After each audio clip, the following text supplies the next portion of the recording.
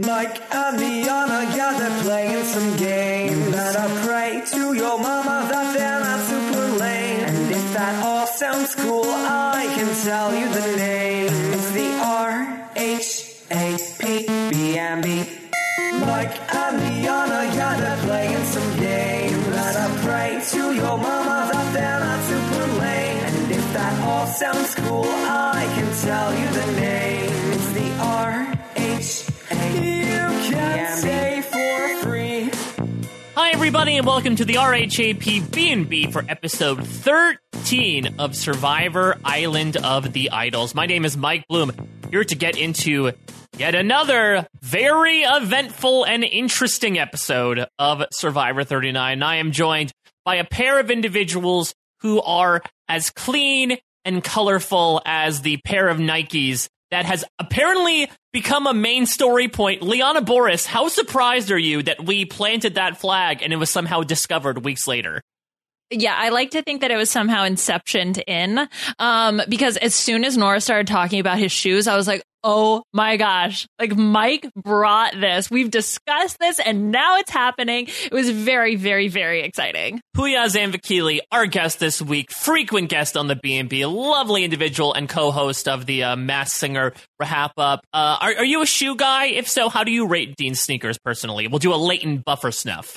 So as far as a shoe guy goes, I own shoes and I wear them for necessity. So yes, I'm a shoe guy. I'm not a sneakerhead, so I can't quite look at a pair of kicks and be like, this is really good. I do like the color combination on his sneakers, and I had noticed them before. So for them to get their own spotlight a little bit and a little bit of, view for everyone, I like that. I gotta imagine Dean's gonna throw those on eBay at some point and make bank. Dean Bay? Oh, that sounds like what his significant other could call him, Dean Bay. Yeah, I can't wait to see the fan account Dean Bay at this point with them photoshopping or maybe a filtered picture of all the stuff that Dean did, because I mean it was a big Dean episode. It was a big episode in general, and look, I will not do the big introductory statement that we did during our Merge Episodes podcast, but suffice it to say, look, we are a fun and games podcast, and we intend to be a fun and games podcast for the rest of this installment, but let's get the Dan stuff out of the way here. And I will say up front, if people don't want to necessarily hear that conversation, totally understandable. If you want the fun and games, just cut to about the 19-minute mark. But I feel it's important to at least broach the subject, because I know that we have opinions on it. The Survivor community at large has opinions about Dan's ejection from the game after we had heard about the warning in the Merge episode, and we had seen several other incidents. It appears at the end of the episode, it was informed that an off-camera incident involving a non-cast member and Dan was finally the straw that broke that camel's back and led to Dan being the first player, I would say, formally ejected from Survivor, and leaving a lot of people very confused and upset. I would love to take the temperature of the room and get sort of your thoughts as to this moment, this scene, this season, etc. Liana, I want to start with you first. I mean, needless to say, I'm not happy about the way that this whole thing was handled. And we don't know the full story here. From what it looks like and what people have commented on, there does seem to potentially be legal action that's happening right now.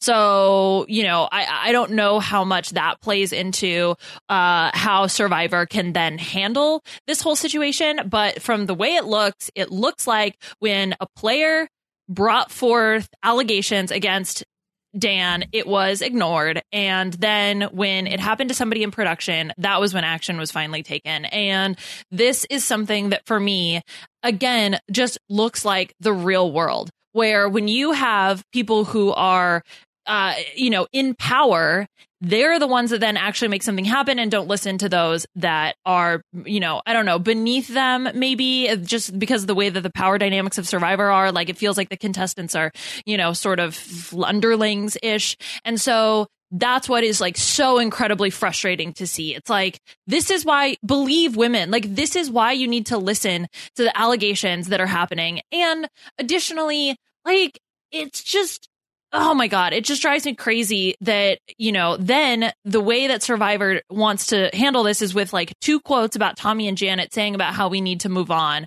which I get it from the TV show perspective. They're going into the finale. They need to move on. But when stuff like this happens, we have to talk about it. We have to acknowledge it, because otherwise it will continue to happen. I mean, so that's what's really frustrating. But with the whole potential legal action that I feel like is going on, like, I don't know, but I'm just disappointed. I'm sad.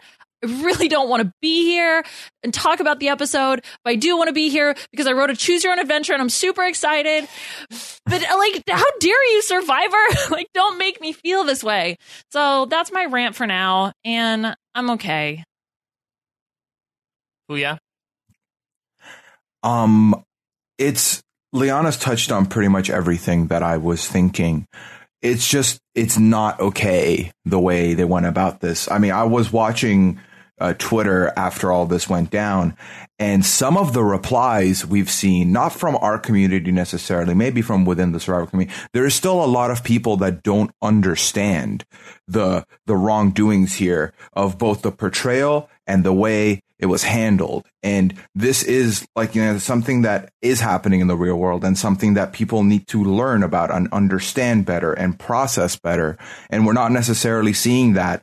And it's hard to, have that happen when the show is not handling it in a way that would allow that conversation, allow that education that is so necessary in the day and age that we're in. So it is disheartening to see. And it is pretty irritating, the fact that it had to happen to someone not within the scope of the game for them to make the executive decision, and then for them to, a couple weeks back talk about how, well, they said they didn't want to have him pulled, so we didn't do that. So as far as everything goes, I am very sad that one of the shows I really love handled this the way they did. And I can only hope that moving forward, the conversation arises, continues, educates, and allows us to move forward to a positive place of understanding with the things that happen in our world and how to handle them and how to understand them. Because Twitter, specifically, I'm talking about social media for a second, is a place where we all get to collect Wednesday nights and talk about the ridiculousness of this show and talk about the fun and, give our viewpoints and make little jokes here and there. And when something as serious as this happens, that stuff needs to be on pause and we need to talk about it. And we do. But then when you get replies where people still do not grasp, do not understand, you believe women in situations like this. You try and understand what is going on. You try and be a better person through this process. And to still be in a situation where you're trying to be like, well, there's not really evidence. Like, my guy, this is on live television. We have seen this hit prime time on a Wednesday night on a show that is a reality TV, social experiment type game. Understand that this is, I can't even. It's just frustrating to see replies like that, because it kind of shows how toxic some people can be. And it's not okay. So I want to personally separate, what actually happened there on the island versus the presented product, because I think, to Liana's point, we haven't gotten the full story as to what exactly this incident was outside of the slate that we were shown. I know there are certainly rumors that have popped up. Even just from a presentation perspective, I can understand how, I guess, in terms of a portrayal aspect, they might be a bit hampered by certain things to not exactly, show things in a certain light, maybe to avoid any sort of legal action. But it feels like this was a failure on the show for its audience. I know that after the merge episode, there was a lot of talk, specifically from Josh in his really beautiful final speech on the Wiggle Room, about how he felt bad that the show didn't present a warning, didn't provide resources for victims of sexual harassment and sexual assault afterwards. And I personally had held out a bit of hope of, okay, if Dan does end up getting removed, maybe that's when they do this. Maybe they were waiting for that other Dean-esque shoe to drop, so then they could present those resources. And it happened, and they didn't. And that's what makes me ultimately disappointed, because I feel horrified for anyone who has had any wounds or trauma reopened by watching this happen because they were not prepared for it whatsoever, and they should have been. Even if there's a little warning that pops up, there was something that popped up during the Merge episode, didn't pop up at this episode. And that is alarming to me. I guess in retrospect, if you have to put this removal somewhere, I'd rather have it at the end of this episode where it unfortunately, obviously overshadows Elaine's really beautiful exit, which I'm sure we'll get into later on in the podcast. But I would much rather have this and give people watching at home, especially those with kids, a few days to sort of decompress and talk it over than showing it at the beginning of your finale and fundamentally changing the narrative for those next 3 hours. That it's not going to be about X person winning. It's going to be about Dan got removed. This at least divorces that from, this big live event that they want to do. They had months to figure out how they wanted to do this, and I can't imagine this was the best possible way. So I'm really disappointed in that regard. Just that, I wish maybe some things had been consulted. I wish that there had been more of a plan and action to Survivor prides itself on its audience and having these loyal fans season after season. And I kind of wish they acknowledge that a bit in this case of, look, we know this is a very traumatic viewing experience for some people. So let's take an opportunity to educate. And let's step outside our box for a second and really underline, A, why this is wrong, and B, how you can help people who might be in similar situations out there. Yeah, I agree. I think ultimately with the decision of including it in this episode versus having it in the finale, although if you have the finale, which is essentially a 3-hour block of time that they can use for whatever they want. The finales are rushed, but now with 5 people, maybe that's when, if you feel like you don't have time in this episode to have time there to talk about it. But I also feel bad, for the other contestants, because whoever the winner is of this season, that's not what we're going to remember. So for that, and especially if it's someone who's a fan, that's hard. But at the same time, there are huge real world implications here. And Survivor has, 15, 16 million viewers. Oof. And this is just an opportunity that was not only missed, but also just completely mishandled. And so that's what really frustrates me about this whole thing. Yeah, I want to present a question to you guys, because now that we know how Dan's story ended, and let me just say that I personally would love to just not mention the guy for the rest of the podcast, because I feel like, he violated multiple, offenses on multiple incidents. And so I do not feel like, honestly, he deserves to get mentioned for the rest of the time here, especially when we're trying to bring some lighthearted and fun to the podcast atmosphere. But now that we know his full arc, there has been a lot of questioning as well as to, should the show have purpled him? I know there's been some talk of after the Merge episode, should they have said, hey, just so you know, Dan's going to be removed down the line, and almost remove any sort of mention of him in the post-Merge episode. I think that some people felt that his presence on screen, even after those Merge episodes, even when he wasn't doing anything, at least on camera, that was a follow-up to that handsiness, was still unsettling to them. Where do you guys ultimately come down, I guess, on the betrayal of Dan between these two incidents, as it were? Would you have preferred that it was shown a different way, knowing the course of events? From after that Merge episode, seeing him on screen just was a gut punch. It felt like each time. It was really, really challenging.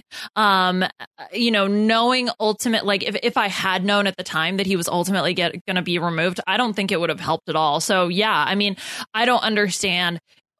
Because he wasn't, clearly, he wasn't central to the story, right? You can tell the story through the other contestants that are there. And so it just felt like, is it necessary to have him, giving a sort of generic confessional that someone else could have given to set up what was happening, So I don't know. I think they could have given him less screen time. I would have been very happy if that had been the case. I completely co-sign that. I think the only place where he did something that was separate enough that they should have maybe talked about was that one vote where Karishma nullifies everything, and his one vote was the reason they were able to revote it. And that was probably the only thing I can think of. Everything else, he was like one of the lemmings in the alliance. Doesn't really matter. Even in this episode, when we're talking about the three guys maybe broing down and making a guys alliance, there were two other people that we could have heard from instead. So there were moments where I think having him on the screen wasn't necessary and was just triggering, because it takes us back to everything that we saw go down. And that's all we're thinking when we see him.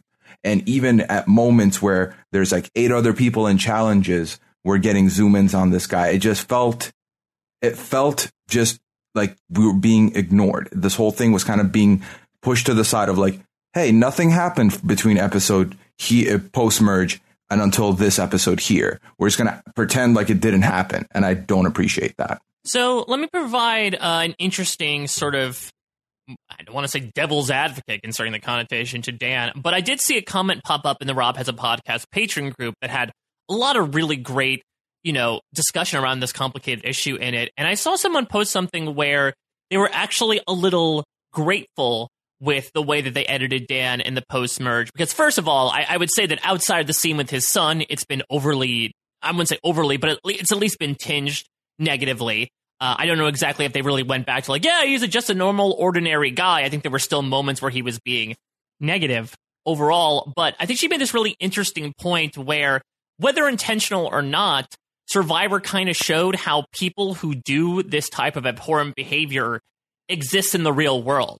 That they aren't like big evil villains twirling their mustaches. They're normal people.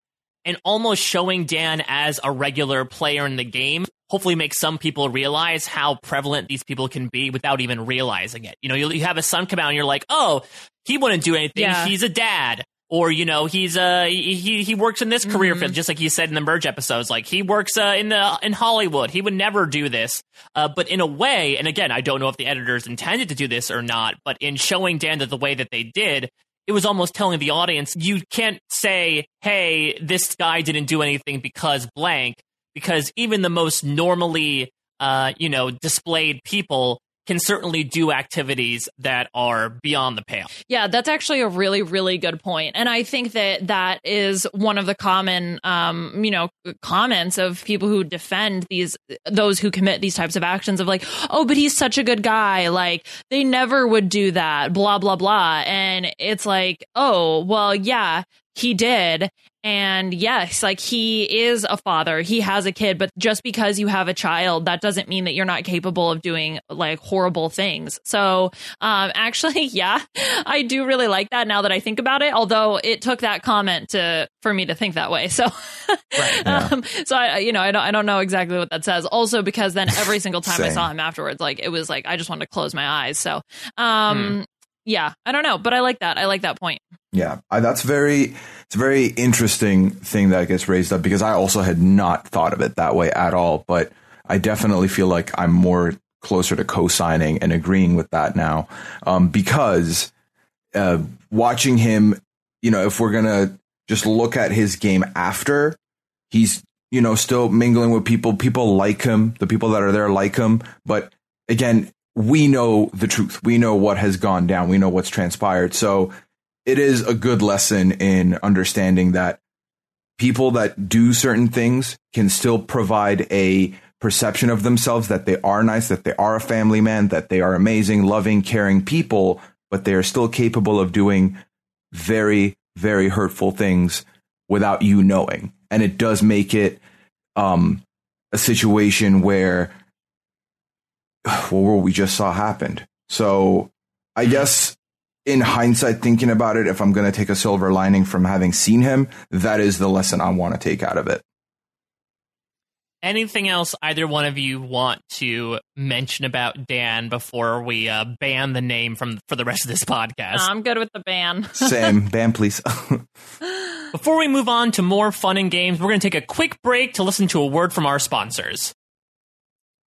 And we are back, so let's keep on keeping on. All right, well, let's move on here, because this was an interesting episode even outside of that. I think when I was watching it in the moment, it sort of felt like the most rote outcome of the season so far, which is saying something concerning that this has just been an absolutely banana season in terms of the votes. But, Elaine was the first on the chopping block after this big brouhaha at Tribal Council. We sort of go through the motions here. But I guess from an emotional quality perspective, there's definitely some stuff there with Elaine. I loved how full circle her Tribal Counselor journey was. And I commented on this when I talked with her, where the first Tribal Council of the season, which I got to see, she was on the chopping block for being too likable.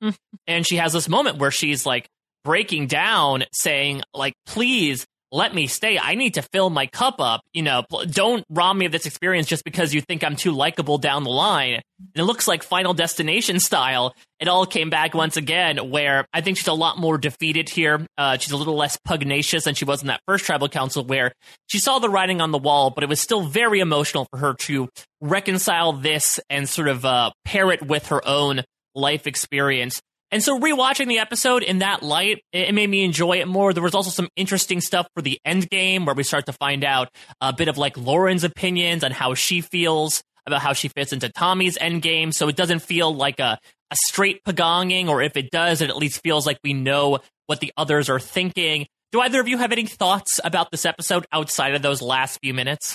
It was quite a swan song for Elaine. It was real emotional, and like Janet supporting her just made me so happy. I'm sorry, I haven't had my daily dose of I love Janet yet, so I'm gonna go ahead and say I love Janet so much. I want to be Janet. The whole that whole Tribal Council actually I thought was pretty interesting, especially because we started out with Boston Rob mocking Dean for stretching before flexing. There was a lot of Dean, which I was totally here for in this episode. Nora hiding Dean's shoes. Like, if I do go back and, like you said, might kind of look at the episode, it is something that was enjoyable. Unfortunately, that it was tainted by the last few minutes, and the whole season obviously just feels awful. But we think about it by itself, the fact that, I don't know, on the Island of the Idols, the yes/no coin flip is used as the jury, for the jury, right? Like, all of that stuff was so insane. It was pretty goofy. The fact that Dean is like this focal point, highlight of the episode, comes out, can't reach for his shoes, wait, has his shoes. And now he's flipping this coin and he's like boasting about his fake advantage, which now we will never find out how it plays out. My hunch is that he's bringing that to Final Tribal Council, and he's saying, like, Jamal, I still got this, baby. And then Jamal says, I got some news for you. I did see that. Somebody commented that on Reddit. I was like, oh, thank God. Like, at least, because otherwise we're never going to have any payoff for it. But if he tries to brag about it at the Final Tribal Council, it's going to be glorious. I'm here for it. I'm very here for it. And being convinced by Boston Rob that, hey, flipping this coin is a big move for you, and being like, all right, I'm going to do it. And then he does it. And then it's a yes. And he's just besides himself. He loves it. I enjoyed watching him lie, but give like a truth of like what the structure was, but then lie about what he went for and lie about getting it. So yeah, the only detail he omitted was A, the coin coming up yes, and B, the third option that he ended up taking. Yeah. Like I think he did the best job of, when you lie, you should contain some elements of truth so it doesn't feel completely fabricated. And plus, at that point, everybody except Tommy and at that point Dan had been to Island of the Idols, so it's not too outrageous of a story as if he went in like week 4, That's true. Yeah, and what was that? The idol that's only good for the next Tribal Council, but it cannot be played on yourself. Like, what? I don't know. I guess you could try to fake it as your own idol, and then at the last minute, like, pull it out of Tribal Council, be like, I'm playing this for myself. And then when the votes come in, be like, okay, I'm going to give this to Janet. And so maybe you could pull off something like that. But I don't know. I personally like advantages that you have to sort of combine forces with another person. That's why I said back in Edge of Extinction, I'm not a huge fan of how the shared idol came into the game, but I'm appreciative of at least idols are such an individualistic activity that I'm always here for when you have to sort of tell people as a result. But yeah, that's a weird advantage, especially to bring it at the 11th hour. Wait, could you have, if it was it you can't play it on yourself, but what if someone else played it on you? Would that count? I guess you still need another person. if he gave it to Tommy and then Tommy played it on him. Yeah. With that, I wonder if it's just like, I guess we can call it like the anybody but Dean idol, where just like no matter who's playing it, Dean cannot be the one wearing it. Yeah. The anti-Dean idol. Yeah, to everyone, it's an idol. To Dean, it's a stick, basically. Well, let's start getting into this episode because we have a lot of fun stuff prepared. And let's start with, again, the person who went out first in this episode. Our sweet Elaine Stott ends up going out here right before the finale. Elaine was a big, fun character. I can say that from firsthand experience, getting to talk with her and see her interact with Probst, especially in those first few days of the game. But Liana, how did you think Elaine was going to do preseason? Okay, Elaine said that she was chicken noodle soup, first of all, which somehow very fitting. Like, I can totally see that. And I had Elaine making the finale. Ooh. Yeah, that was so close. All right. Elaine is a hoot. So obviously she had to be cut before the final 3 because she easily would have won. This was a no-brainer for the remaining 4 players. Elaine soared through the game, relying on her super strong social game, but unfortunately she was everyone's best friend, but no one's best ally. She did have a long alliance with Jack in the Chicken Soup Alliance, but with him gone, she was up the creek without a ladle. Bye, Elaine. See you in a returning players season. I like Up the Creek Without a Ladle better than, what was it last week? I don't remember. Bye, girl. Alpha, bye, girl, bye. Yeah, because it's alphabet soup. Alpha, bye, girl, bye. I mean, you were pretty much on the money, though, or on the noodle, as it were, with your predictions for her. I had a very similar type of thing. I had her making the jury, but I definitely had her along that track of, like, once she made it past that first tribal council, you know, considering how much people rallied around her to the point where she didn't even get a vote from Ronnie and Aaron, I felt like she was going to be at least pretty well insulated for the time being. So I said, you know, she'd have the most heartwarming family visit. I said she'd become one of the most giftable contestants of the season. And I said she'd definitely get a hug from Jeff Probst on the way out because she is probably, I know that Jeff like had a lot of fun with contestants like Christian, but I can't remember a contestant since Jonathan Penner that has had as much back and forth with Jeff Probst as Elaine. Mm-hmm. She was very contagious. I really enjoyed everything we got with Elaine. And the whole season I was thinking, okay, so, you know, who's returning from this season? And then you think of Elaine, I kind of put her in the same position as like Lauren Rimmer and maybe a Reem Daly. And I'm like, who? Like, if they're picking one, who's going? And after this episode in particular, I was like, it's got to be Elaine. She's just very fun to watch. She gets along with everyone. And like you said, like she has good banter with Jeff, with pretty much everyone else. Confessional's great. And just like chicken noodle soup, she's good for the soul. So very fulfilling with seeing Elaine. And Liana, I know you're winning all of these anyways, but just for formalities, you get the point. Ah, nice. I liked Elaine's quote at the immunity challenge, the "oh no words." Dang it. It's so good. And I did actually check out the Survivor Facebook page. We're not doing Casuals Corner this week, but I was curious to see actually about how they responded to the Dan stuff. Yeah, especially after, I was going to say, and even the Elaine stuff after last week, when it seems like the consensus opinion was, I hate everybody, this cast is garbage. Yeah, which, so the only post that the Survivor Facebook page put out, probably on purpose, usually they do a couple for the week, was just Elaine goes to Ponderosa. And it was, over 1,000 comments, and majority of them were, I love Elaine. Elaine's the best. Like, so as far as I'm concerned, it is 100% going to happen that Elaine will be back on her returning players season. Yeah.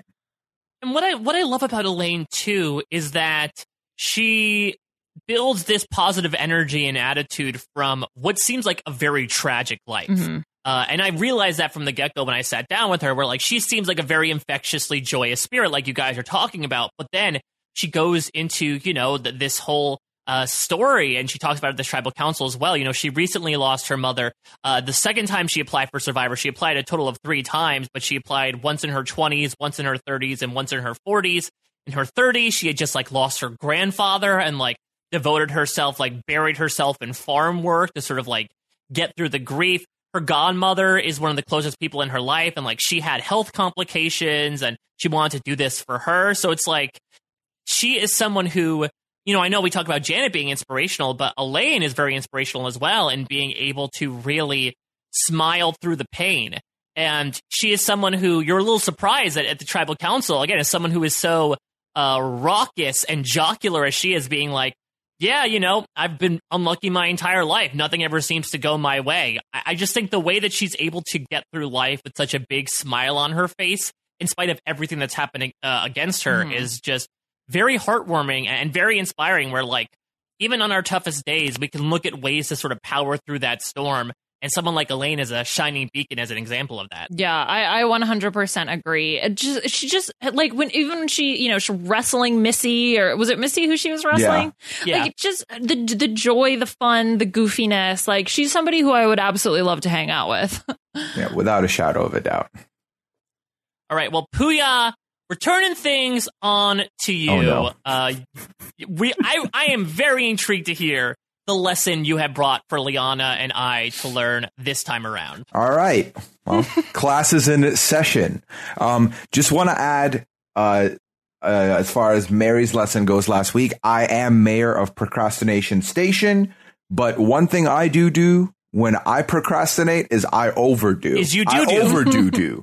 Where then I'm like, oh my God, so I pulled a lot of things for you today. So, as you may be aware, Spotify did their 2019 Wrapped, where they gave everyone their personalized top 10 list of what they listened to, genres, hours spent on an artist, etc. So I took something from there, took some inspiration, and I brought you the lesson of charts and stats, specifically top 10 charts and stats. And just to quickly link it to how it, pertains to Survivor, these are things that highlight performance. They rank things. They allow you to monitor placements. All of these are important when you're playing the game, because you have to be aware of where everyone stands, what the power rankings looking like, who's kind of on the top, who's right above you on the placements, who's beneath you, so that you can assess what move you need to make to benefit yourself to climb the charts. So, Pooya, would you say in that regard, is Dean like a rising star? Is he like the Troye Sivan of this cast in the recent meteoric rise in his stock? I would say so. And I'd say someone like, us as the viewers are looking at Tommy like, oh my God, Tommy is going to win. Tommy's going to win. He's kind of like the regular you expect to see being placed on the chart. Kind of like an Eminem, where it's like, I know Eminem's going to be in the list, even though Eminem's not really doing much and is not in the face of everything every single day. Well, so I think that is apt. Dean is someone rising the charts. Maybe he's a little bit Old Town Road in that out of nowhere they started rising, climbing. So if Dean wins, he is Old Town Road confirmed. Oh my God. Dean is the Old Town Road of Survivor. A phrase I never thought I would say, but I love. All right. So I pulled some top 10 lists from Facebook, Twitter, Instagram, YouTube, and then I went over and looked at movies. I looked at some music on Spotify itself. So I got a little bit of mixture of everything for you here today, just to keep it fresh, just to keep it, interesting, make sure there's a little bit for everybody. Some of the lists make sense. Some of them do not. And an added thing, I really hated the phrase teaching time with Tommy, but then I've gone ahead and coined pop quiz time with Pooya. So at some point, I will ask you questions about these lists before I reveal them, just to get a guesstimate on what you think is maybe top or second or third or however. But like, whose line is it anyway? The points don't matter. So don't worry about keeping score. We are all winners today. We are all winners. Oh my God. That teaching time with Tommy line, I'm not going to lie, that stuck with me. It's so stupid. I know that Rob was like, oh, I'm not going to pile on. That's not what we do here. I will pile on. That is a stupid quote. No, I don't know. I feel like teaching time with Tommy is better than when Tommy said, Lauren, you're like a jealous girlfriend. Like that, I think that I was fine with teaching time with Tommy because, look, we can all be corny, but I'm looking at that, I'm like, ugh, Tommy. That is not a good look saying that. Yeah, that was not good. Lauren's face, too, was just like, are you freaking kidding me? Like, did you just say that to me right now? Oh, it was so funny. Well, what about Tommy and his mommy? No. Oh, yeah, no. Well, listen, I think in a world where Frankie Grande is in there, nothing can ever throw that guy off the throne of the mother boy of it all. We're here for Mother Boy. Hi, mommy. All right. All right, Pooya, teach me something. All right. Well, first, I am going to ask Mike a question. Oh. So, Mike, this is from Facebook. Which one of these things that I'm going to mention is the most followed British origin page on Facebook? Okay. So there's 4 options. Tell me which one you think is the most popular. Okay. So we got One Direction. We got Little Mix. We've got Simon Cowell. And we've got Mr. Bean. Well, I don't think Simon Cowell, in lieu of recent news, is really getting any big followings. Or maybe he is, but more so for the hate clicks. 1D, if you asked me like 5 years ago, that would be it with a bullet. But I guess the question is, as One Direction has split up, have its fans as well? I am going to say, I mean, I would personally love Mr. Bean. If it was Mike's choice, it would be Mr. Bean. But I'm going to stick with the 1D here. Well, you should have gone with Mike's choice, Mr. Bean. What? Yeah. Wow, what a stalwart. 12th most popular page on Facebook with 88 million followers. Holy moly! Yeah. That's insane. Mm-hmm. Who would have thought, little Mr. Bean? Wow. Rowan Well, you know what? Atkinson. I saw something about Mr. Bean. There were only like 15 episodes or something like that. Yeah, and it's one of those things where I guess they've been reran so many times that people thought it was like, oh, he ran for like 10 seasons. Yeah. But no, he just made like 15 very well-crafted episodes that just got reran into perpetuity, that everyone seems to conflate them into some larger run order. Yeah, well, that and like, yeah, it was on the air for 5 years. So 15 episodes across 5 years, or was it like 15 episodes made in the first year and they just kept rerunning them? okay, 3 episodes in 1990. 1 episode in 1991. 1 episode? Yeah, it was October 15th. Mr. Bean goes to town. This really feels like some guy is just like, I feel like I'll make a Mr. Bean episode today. Yeah, exactly. It's like, maybe we should make another one. And then, 3 in 92, 2 in 93, 3 in 1994, and then 4 in 1995. So they were spread out. Oh, man, and we thought Game of Thrones took forever to come out. Yeah, Bean of Thrones has definitely set the record here. My dad doesn't really like watching movies or TV shows that are English speaking. He hates laugh tracks. So anytime we would watch anything with a laugh track, he hated it. The only things that he watched that were non-Farsi were Jackie Chan movies and Mr. Bean.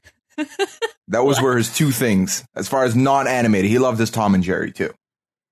Okay, those are odd choices. Yeah, fun facts about my dad. I thought for some reason Mr. Bean had a laugh track. Maybe I'm misremembering, much like people misremembered that there were like 1,500 episodes of Mr. Bean. I think it did, but I think that was his exception to the rule. Because we'd be watching Friends with my mom, and every time there was a laugh track, my dad in the background sarcastic would be like, ha ha ha ha ha. I'm like, okay, well, we got it. You hate it, but let me experience this. Okay. So I also hate laugh tracks, so I feel it. As far as the number one most with the most followers on Facebook is Facebook itself with 214, which fix. Yeah. Fix. The next one is a big drop, 162 million. It's Samsung. Samsung also fixed somehow. Does Facebook own Samsung? I don't think so. That's interesting. I would definitely have put Apple being liked over Samsung, but I guess maybe Apple is more polarizing and Samsung is sort of like the tortoise in that regard. Like, I can't think of many people that outwardly hate Samsung as much as they hate Apple. Yeah. Well, didn't their phones explode for a while? I feel like that could cause there was some that period of time. Yeah, the one Samsung. Phone. Yeah, as far maybe as that's why people subscribe. They wanted to see videos of exploding phones. But like, would Samsung post those? Oh yeah, true. Yeah, bad PR move for them. A couple notables here just to move through the list real quick. Number 1 musician is Shakira with 101 likes. Whoa. Yeah. Interesting. Number 1 actor. I'll give you each a guess. Who do you reckon it could be? Is it male or female? Ooh, I'm going to go with Hugh Jackman. Matthew McConaughey, because he's the king of the mats. No, that's Matt Damon. Matt Damon, because he's the king of the mats. Well, you're both wrong. And this should be proof of why no one really should be on Facebook anymore. It's Vin Diesel, 97 million. Vin Diesel? I mean, I mean, I guess that would make sense. Like, if you're just looking at his body of work, especially from the past 10 years, like the Fast and the Furious franchise is obviously a very popular one. Is now part of the Marvel universe. So I feel like there's been a real like Diesel renaissance, and people really, all right, Renaissance was right there, and I didn't go for it. I'm so surprised. That's okay. I thought of Diesel songs. But I think that people are now looking at him in maybe a new, modern, more mimetic light. So I could see the reasoning behind it. I know this is wrong, but can I change my guess to Rowan Atkinson? Sure. Just Facebook is entirely pro Yeah, Bean. exactly. This is a pro Bean website. Probing aliens. Storm Area 51. All right. Okay, sorry. All right. As far as Facebook, that's over. We'll move on. Liana, this question is for you before we get to the Twitter ones. Which of these accounts is the most followed account on Twitter? Okay. Katy Perry, Justin Bieber, Barack Obama, or Rihanna? Isn't it Katy Perry? It used to be Katy Perry. Oh, it used to be. Oh. Yeah, so new winner, 3 million more than Katy Perry at number 2 is Barack Obama with 111. Oh, you go, Barack. I was going to say, I feel like, again, if you're taking the temperature from like 5 years ago, the Biebs would definitively be number 1, right? But I feel like even with his own little comeback in the past few years of being a quote-unquote serious artist, it was unfortunately a trough that I don't think he could make his way out of that quickly. Yeah. I thought it was, didn't Katy Perry have like the most for a while? Oh, okay, sorry. So yeah, they're the top 4 though. Yeah, they are the top 4. Oh, interesting. And then Taylor Swift rounds it out with 5th place. Yeah. I wonder if Taylor got a significant bump considering like how much he's been in the news the past year. Oh yeah, and that speech that she gave, right? That's true. That was this week. Was it this week? Yeah, it was this week. Yeah. And then there's not really much else here. The usual suspects, Lady Gaga's up here. Ellen DeGeneres is the number 1 comedian with 79 million, which given that selfie from that one selfie that blew up, makes sense that Ellen is up there. Hey, okay, so you know how Facebook has a Facebook page? Does Twitter have a Twitter page? They do. It is not featured in the top 10. Oop. Yeah. Should have fixed it. I would say though, if you're thinking about like the most added Twitter accounts, the most mentioned, I feel like Twitter is probably number 1. Yeah, no, I could totally see that. Just like, where's the mute button? Where's the more characters? Where's the editing button? Where's the yeah, exactly. Give me the edit button at Twitter. Yeah. YouTube has more followers than Twitter. They have 72 million, and they're 9th on the platform. That seems like a failure of Twitter when a different social media platform has more followers than you. Yeah. Speaking of YouTube, that's the next one we're going to go into. So YouTube's been doing a bunch of things this year that I just wanted to talk about real quick. It's pretty crazy to think about how the platform which made Charlie Bit My Finger famous has successfully been able to launch a platform from one of the YouTubers who was this Project Planet Tree thing where they were trying to get 20 million trees planted. I think they got it to about 17 million, which is pretty impressive. Oh, nice. And two of the YouTubers put on a very successful boxing match that was streamed on all the major platforms. Was Logan Paul? Yeah, Logan Paul and KSI. And he lost, which was amazing. Very the second one. That. They tied the first one. Well, that's the reason why it became so popular, because everyone wanted to watch Logan Paul's face get smashed. Yeah, exactly. So it's been pretty amazing with YouTube. And this has been a pretty big year for YouTube, as there are a couple that have passed 100 million subscribers. So, Mike, how many subscribers do you think the most subscribed channel has? Ooh, it's got to be at least in the millions. I'm going to say 5.1 million. Mike, 121 million subscribers. Wow. Is it PewDiePie? PewDiePie's second with 102. It is T-Series. Who's T-Series? So T-Series is an Indian company that their videos, they're kind of like the Vivo of India. So all the music comes from T-Series uploads and owns. So they have 121 million. Wow. Well, you know what? They should have really gone for some synergy. Start streaming Mr. Bean episodes, and you got the Facebook audience online. That is true. That is true. Yeah, maybe that's what we should take away from all of this. Okay, so if we know everything about Mr. Bean, then we'll be super popular on Survivor, right? Because everybody loves Mr. Bean. We also have to know everything about Barack Obama and Katy Perry and Justin Bieber. Yes. And know all the T-Series music. Well, okay, here's what you do. If you want to break the internet, make a video on the T-Series YouTube channel of Barack Obama reenacting scenes from Mr. Bean. Yes. I would subscribe. We want a Bean reboot, a Bean boot with Barack Obama as Mr. Bean. Make it happen. Come on, universe. No laugh track. Yeah, but no laugh track. Yeah, but no, make sure, no. We want a crying track. Oh, boy. Well, Pooya, this was a fantastic recap of the decade.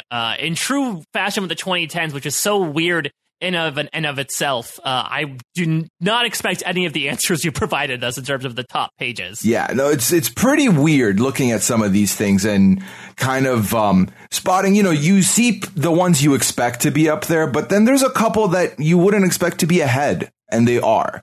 So like Mr. Bean. Yeah. No, it's been a pretty fun project for me too. Mm-hmm.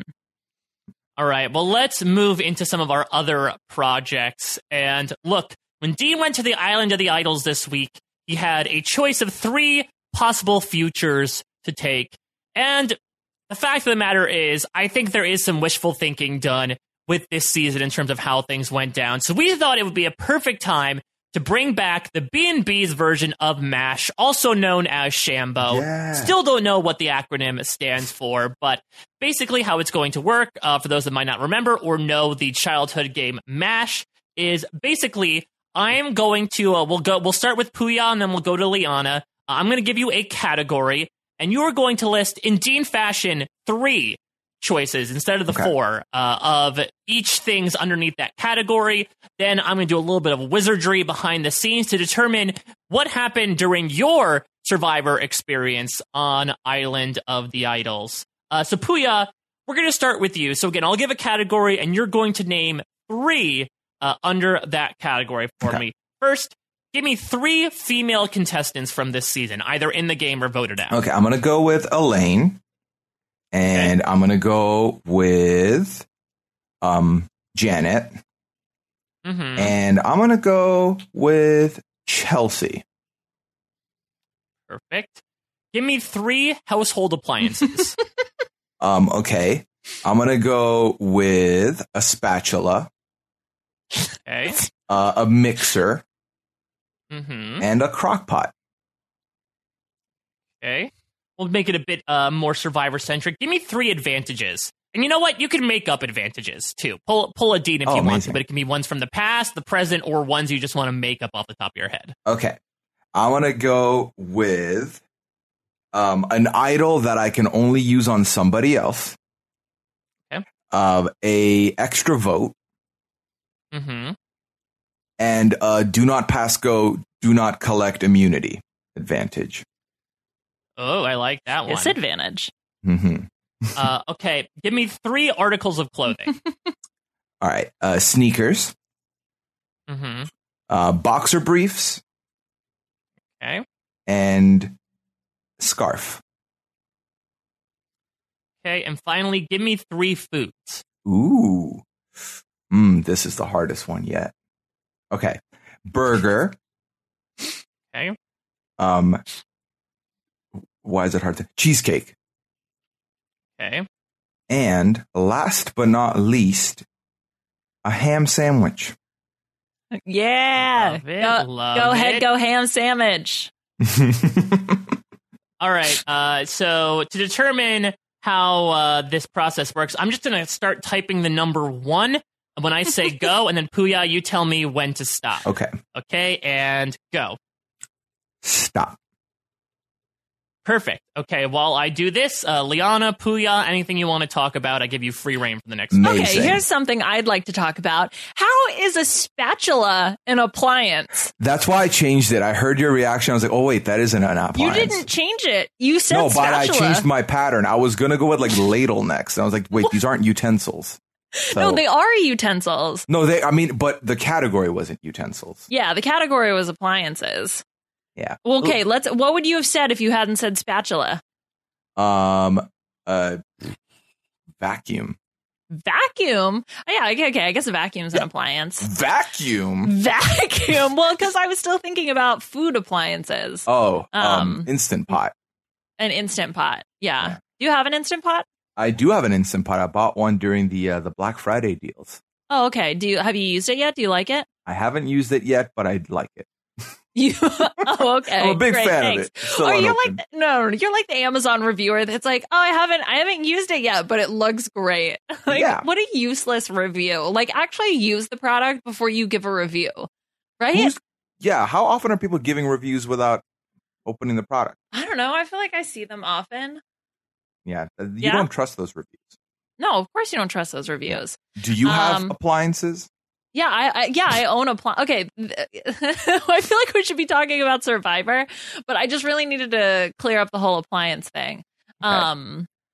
But yeah, okay. So my favorite line, I think, from this entire episode, and there were a lot of really good quotes, was when Dean comes back from Island of the Idols and Nora goes, let's wave at him so he feels special. Nora became my favorite person in that moment, after Janet, of course. I thought that was so funny. And it's so subtle, too. It's like, those are the little editing things that I really like when they put in, like, the editors put in these, super small, just shady things. That's really, really lovely. I could totally see Nora coming back as well. For a second season. As a returning player. Yeah, for sure. Yeah. Well, I think Rob was talking about this. She's kind of like a Debbie type. Yeah. And we saw how quickly they brought back Debbie. So I think it's definitely going to happen. I mean, assuming. And I feel like Nora might have already had her like Debbie Brad Culpepper moment in terms of melting down on somebody. I don't know if you guys watched the secret scene, but she like walked up to Dean after the vote and said like, I'm never talking to you again in my life. That's so amazing. All right. So Pooya, I am speaking to Survivor royalty because Shambo has predicted that you are the winner of Survivor Island of the Idols. For sort of like the Shambo mash thing, I put pre-jury, jury, finalist, and winner. And Pooya, you are the winner. You were able to slay your worst enemy, who was Chelsea. When you went to the Island of the Idols, Boston Rob, after catching a good handful of fish, served it back to you in his crock pot that he had going on. After going to the Island of the Idols, you earned an idol to use on somebody else, which was good. You probably were able to use it on Dean after you earned his ire when you hid his boxer briefs in the tribe flag. And in your final jury speech, you pleaded your case to the jury, saying you're just a busted can of ham sandwich. Yeah, you busted can of ham sandwich. Ham got the win. I like it's singular, not ham sandwiches. You ham sandwich. I actually think maybe we stumbled upon something here. I think Nora would have hit Dean more where it hurts if she hid his boxers somehow. Can you imagine just Dean? Well, okay, I guess he still has pants on. He'd just be going commando, right? Yeah. Oh, does he have pants? Yeah. He must have pants. Yeah, he has pants. Okay. Does Dean have pants? Remember? No, we've seen the Detective Dean look where he crosses his leg at tribal council. He definitely has pants. Yes. Detective Dean. Pants sandwich. Honestly, I would not be surprised if Rob and Sandra had a crock pot in IOI as well. Yeah, it's up in the snug. All right, Liana, let's go with you here. Give me 3 male Island of the Idols contestants, either current or voted out. Jamal, Dean, and Tommy. Okay. Give me 3 objects you would want to bring to Survivor. Oh, that I would want to bring to Survivor. Okay. Yeah, or if you just want to bring, onto the island in general for fun. Okay, a crock pot. Spatula. A spatula. No, that's not my answer. Okay, a crock pot. I would want to bring stuff to make sandcastles. Okay. And I would want to bring, I don't want to bring anything useful because that's boring. Headphones. No, why would I want to bring headphones? I don't have anything to listen to. Oh, you know what I would like? Okay, earplugs. Okay, perfect. Give me 3 advantages. Again, could be actually existing or ones you want to make up. I'll do not pass go, do not get immunity. Okay. Let's see. For my advantages, I would like a skip to the finale pass, which would be weird if I make pre-jury. I never got to use it. I also want a chicken and a idol that you could only play on a chicken. Okay, perfect. Give me 4 different body parts. Oh no, Okay. not Liana. Okay, the toe, but not the pinky toe. The next one in. The Okay, ring so the toe. fourth- fourth- the next toe in. the Got pinky, it. the 4th toe. Okay. The your elbow Mhm. and earlobe. Perfect. And finally, 3 discussion topics. Oh, discussion topics. Okay, the Masked Singer, obviously. Okay. Why cottage cheese is the worst food ever. And reusable straws. Yes? I like how there's no other option besides yes. Yeah, well, it's a question mark because it's up for discussion. All right, I'm going to start typing ones and go. Stop. Perfect. Okay, you guys can talk about your eating habits or Survivor or whatever you want to for the next little Okay, while. so Pooya, I have a discussion for us. Yes. Reusable straws. Yes? Yes? Yes. Yes. Okay, so I have a cup with a reusable straw. But it didn't come with like one of those brush cleaners, so I bought one of the brush cleaners. But I'm not gonna lie, I don't really clean it out all that often. Do you think I'm gonna get a weird disease? Are you sharing this cup? No, it's just me. Okay. Well, as long as you're, I guess, trying to clean it, you're fine. Well, I don't. Okay, yeah, maybe I should. You're clean not it. try. Like, are you saying you don't use the brush or you don't clean it? Well, I only drink water out of it, I think you're fine. and sometimes I clean the outside, but I don't clean it with the brush. Do you have a reusable straw? That's like a big thing in Canada, right? Yeah. I don't really use straws, so no. Oh, okay. Yeah. Okay. Yeah. That makes sense. Well, like, what's it called? I feel like I don't own one, but like I like that we're moving away from plastic to paper straws. Mhm. So that's been a good move. Yeah. Well, I'm sure Boston Rob thanks you. Because he was out fishing this episode. He didn't want to get caught with a bunch of plastic straws. Yeah. Oh, you know what I really, really wish had been in this episode? And I know that it was jam-packed, a lot happened. How did Dean get his shoes back? Yeah. It's like the unsolved mystery, which, hello, He solved. Detective Dean. Yeah, I mean, he Yeah. was able to figure it out, but I mean, yeah, I was going to say, of all the contestants, you got to go with the guy who's a sleuth, right? To find his shoes. yeah, that's true. But did somebody get them down for him? Was he able to get them back himself? Imagine he found the Angelina ladder in the ivy and was able to climb it to get his shoes back. Exactly. All right, so Liana, I think true to your nature of podcasting with Pooya, you made a pretty tight deal. You are a finalist. You are not going to be a winner. Pooya beat you to that, but you are going to be sitting in the final 3 with him. Cool. Probably alongside your closest ally, who is Dean. Yeah. The aforementioned Dean. So you went to Island of the Idols pretty early on in the season, where you were enlisted to go into the other tribe's camp and steal the crock pot. So I think, actually, interestingly enough, now we have a cohesive narrative where the reason why there's a crock pot on IOI is because Liana stole it for them. As a result of doing that, you won a skip to the finale pass, which also makes sense as to how you wound up there. You were able to make it into the final 3 because you won the final immunity challenge, which involved balancing on your earlobe.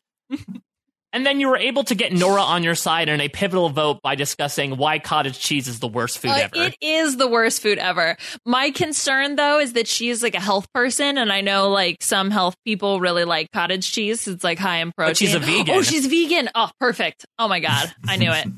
Yes. Yeah, you picked the right topic. Though I think reusable straws could have worked well for her as that's well. true. She's very green in that regard. But man, what do we think? Over under like 5 seasons until they start having people balance on their earlobes in challenges? Well, they're not shying away from the balance challenges, so like it's very possible. Give it a couple. Yeah, I like Jeff saying this episode. Didn't he use the verb like undizzy? He's like, oh, people are now starting to undizzy themselves as they go across the net here.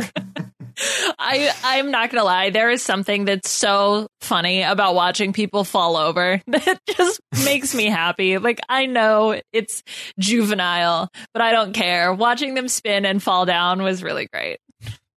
Yeah, I really liked Elaine being like, just gotta go for it. And then she just like stepped up. You know what I realized? I don't know if you guys watch Bob's Burgers, but Elaine is essentially Zeep from Bob's Burgers, just in a different form. Yeah, exactly. But yeah, was that when she was trying to go up on the balance beam? Yeah, she's like, just gotta go for it. And then she ran and then stepped back off again and even laughed to herself. Yeah. Oh, it was good. Well, congratulations to both of you. These seem like really great survivor paths to the end. I don't know how your jury management must have been. Looks like Pooya had a smidge better than Liana. But Liana, I guess you could put on your resume that you did steal a crock pot for 2 Survivor Legends. Which is pretty good, I would say. And it provided you fish, Pooya, when you went to the Island of the Idols. So you're welcome. It did. And I'm pretty sure I held my spatula as a trophy when I beat you at the finals. Yeah, and I think it would make sense that Liana sort of gets the anti-Chris Underwood sentiment of being like, she just got a pass to the finale. Like, True. She didn't do anything the entire time. So, yeah, Liana was sort of resting on her laurels here, as well as her earlobe in that one immunity challenge. I kind of want to do that now. I wonder how I could balance on my earlobe. It's like, you know what it reminds me of? You know those birds that where you put the beak on your finger and then it balances? Oh, yeah. I thought you meant a real bird. No. What? Yeah, you know when you take your parakeet out of its cage and you balance it? And you bounce it on it. Yeah, no, there's these toys, these like plastic toys that somehow are concentrated like the center of gravity in the head. And so you can balance the beak in a central point on your finger and the bird will somehow balance itself. Yeah. Toy is a loose description, but yeah, like, what do you do with it? Because I had one and I remember like balancing it on my finger and then like, that's all you do. I would define a toy as anything that makes you smile. Aww. You guys are toys. Because you make me smile. All right, maybe I just don't like. I don't know how I feel about being called a toy. Okay. All right. So that's done now. Okay. So I don't have any discussion question because I want to use my time for a choose your own adventure. Yes. This is going to be a saga, okay, gang? But we're going to power through it. I got way too excited writing this, and I'm really curious to know how this is going to turn out. Okay, alrighty. So this is a story. It's a fan fiction meets choose your own adventure kind of style. So first, you guys are going to need to choose a character name and a description because the name I need for some of the things. So go ahead. Okay, so just a complete character name. What do you mean by description? I don't know. What do they look like? Okay. Here's a guy's whose name is Bloopy. Bloopy. He is a kid's party clown. And he's dressed like a clown.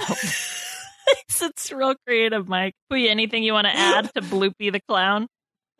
Yeah, he has a lot of tattoos. Like he's the hardcore clown, the hardcore kids clown. Weren't the clowns like murdering people or something? Oh, that was one point. Yeah, he was one of those. All right. He was a reformed murder clown. Bloopy. Oh my god! Wait, Pooya, Peepoo the clown. Sorry, I came up with a name for. I merged some names together, and then it sounded like a clown's name. What was it? Peepoo the clown. Peepoo the clown. Okay. Anyway, so Bloopy the clown has blue hair. Oh, blue hair. Okay. Bloopy. Yeah, that's why they call him Bloopy. Bloopy. Is it spelled that way? I guess it doesn't matter. Yeah, okay. Bluepy. Okay, Bloopy. Alrighty. So let's go. Let's do this thing. What, do you have any questions before we begin? No, I'm excited to have fun. Okay, great. Well, okay. We'll see if it's fun. All right. Welcome to Survivor. Bloopy the clown, you are competing. Oh, God. You are competing on season 39, Island of the Idols, and have made the final 7. Congrats. Your fellow tribe mates are Janet, Tommy, Lauren, Dean, Elaine, and Nora. Karishma was voted out last night. Elaine is on the outs and wants your help searching for an idol. You respond by saying, "That's a good idea, Elaine," thinking to yourself, "I want the idol for me."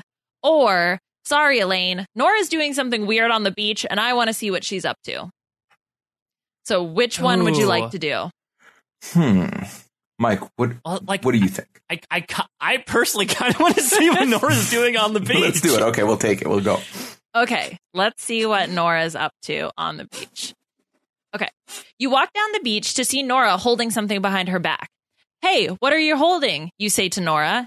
"Dean is sick in the head, so I use the reticular activating system to find his precious spotless shoes, and I'm going to hide them on top of the tribe flag."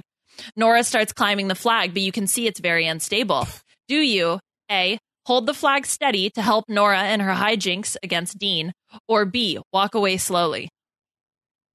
Is it like a cool guys don't look at explosions kind of slowly? Or is it like I'm removing myself of culpability if she falls and breaks her head open? Both. Ooh. I think Bloopy misses a bit of the old gore. I think he's a little bloodthirsty. Yeah. So I think he would walk away. Okay. All right. So you start to walk away from the insanity, but as you do, the entire structure starts to fall towards you. You scramble backwards, but it's too late. Your leg is crushed under the weight of the flag, Nora, and Dean's shoes. Sadly, it's fractured, and you must be medevaced from the game. The end. That's it? That's it. This was the dead end right from the start. You should have chose to go look for the idol.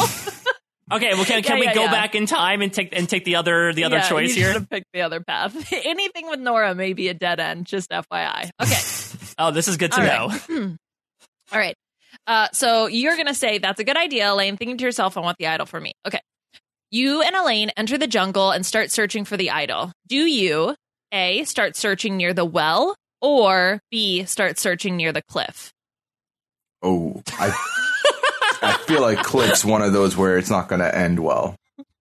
Yeah, do you want to sleep in the shelter or in the house of knives? Okay, so I'm going to assume you're going with well then. Yeah, the way we could fall down the well, but I feel like that's a lot less danger-filled than going near the cliff. Yeah. Okay. So you start rooting around the base of the well for an idol, and suddenly Nora's voice pops into your head. Oh, no. Use the reticular activating system to find the idol. So you focus up, unlock the secret, and sure enough, an idol. As you do your forbidden happy dance, you see Dean coming towards you. Do you, A, show him the idol, or B, shove it down your pants? Your clown pants. Well, listen. Yeah, I was going to say, he's got a lot of room in there, so I think you shove it in your clown pants, right? Yeah, it's a concealed idol. Okay. Okay, sorry. I have to keep track of this stuff. Okay, all right, hold on. All right, okay. Quickly, you shove your idol down your pants. Hey, DK chilling in the house. Is that an idol in your pants? Or are you just happy to see me? Dean jokes before raising his hand for a high five. Wow, you really nailed Dean's voice here. Thank you. I'm really good at impressions. You return the high five, nervously laugh, and walk back to camp. As you walk away, you faintly hear Dean talking to himself. Detective Dean log number 50. Made a killer joke earlier today, but still no updates on the idol hidden around camp. Also, no leads on the case of my missing shoes. You head back to camp. Okay, go to 9. Everyone is back at camp after an eventful morning. You're still a little suspicious of Dean, but you can't focus on that right now. Nora is gathering nearby coconuts when she sees a boat coming to shore. That's right, someone is going to the island of the idols. Nora takes the bag of names, and as fate would have it, she pulls out a coin with your name on it. Ooh. And then I wrote, boat ride intermission /commercial. Okay. You arrive at the island of the idols and are greeted by Boston Rob and Sandra. You greet them by saying, A, I know who you are, or B, just awkwardly stare at them with your mouth hanging open. The second one. Oh, B is total bloopy move. Total bloopy move. Okay, classic. All right. Nothing to be afraid of. Come into our snug, Sandra says, welcoming you to Island of the Idols. Hey, this week's lesson is about jury management. Flip this coin or you're an idiot, says Boston Rob. Like you eliminated all the subtext from the conversation. It was very pretty literal. much what he said. Okay, you hem and haw about this decision, but Boston Rob keeps pushing you to do it. How about this? Sandra adds. Even if you lose, you can keep your vote for the final 7, but you'll lose it at the final 6. With this new information, you have to make a decision. Do you, A, choose to flip the coin, or B, choose to not flip the coin? I feel it's boring if we say no. Yeah, and I feel like Bloopy doesn't do that. You know, Bloopy's been playing fast and loose, like he lives his life. So I feel like you got to flip the coin. Badass clown, let's do it. But he flips the coin into his pants. Okay. Well, Rob flips the coin. So, okay. Rob flips the coin, and no, you do not win an advantage, and you've lost your vote at the final 6 tribal council. Rob spends the next 5 or so minutes berating you for your terrible decision. Feeling dejected, you head back to camp. Oh, Sad. Okay. Time for the immunity challenge. Oh, look, Dean wins immunity. Okay. After putting, there's no choice there. We gotta skip through that part. I don't know. I feel like Bloopy could have done a pretty good job in that balance stuff. Yeah. Yeah, it's possible. I mean, if it was juggling, then while riding on a unicycle, Bloopy maybe stood a chance. But okay, I don't think Bloopy's so good with words. Yeah. that's right. Okay, after putting the necklace on Dean, Jeff turns to the castaways and says, "You're going to a double tribal council. That's right. 2 players will be voted out tonight. And there's no time to strategize. Everyone starts freaking out, but you remain calm. After all, this ain't no Applebee's reward." Okay, walking to tribal intermission / commercial. Jeff opens tribal council. So Bloopy, how did it feel not having any time to strategize? You start to answer, but suddenly Tommy starts whispering to Lauren behind you. Do you, A, keep talking to Jeff, or B, interrupt Tommy to join the whispering?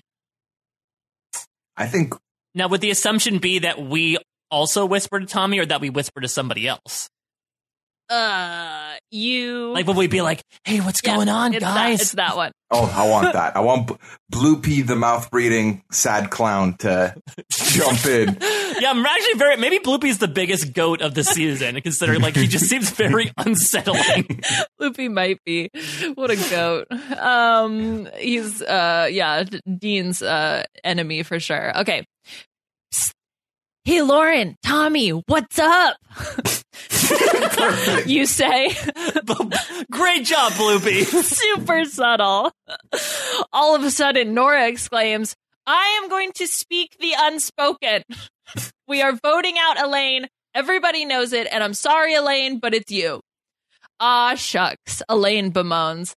"Well, it's time to vote," Jeff announces. As each player goes up to vote, you can hear Dean talking to himself. Detective Dean log number 54. Unclear who is being voted out tonight. Potentially myself or Elaine, but probably not me, as I won immunity. Okay. So again, Liana, you've got Dean down. I know. Really good Dean impression. All right, Jeff reads the votes, and sadly, Elaine is the next one voted out. But there's no time to waste. This is the final 6 tribal council, and Jeff...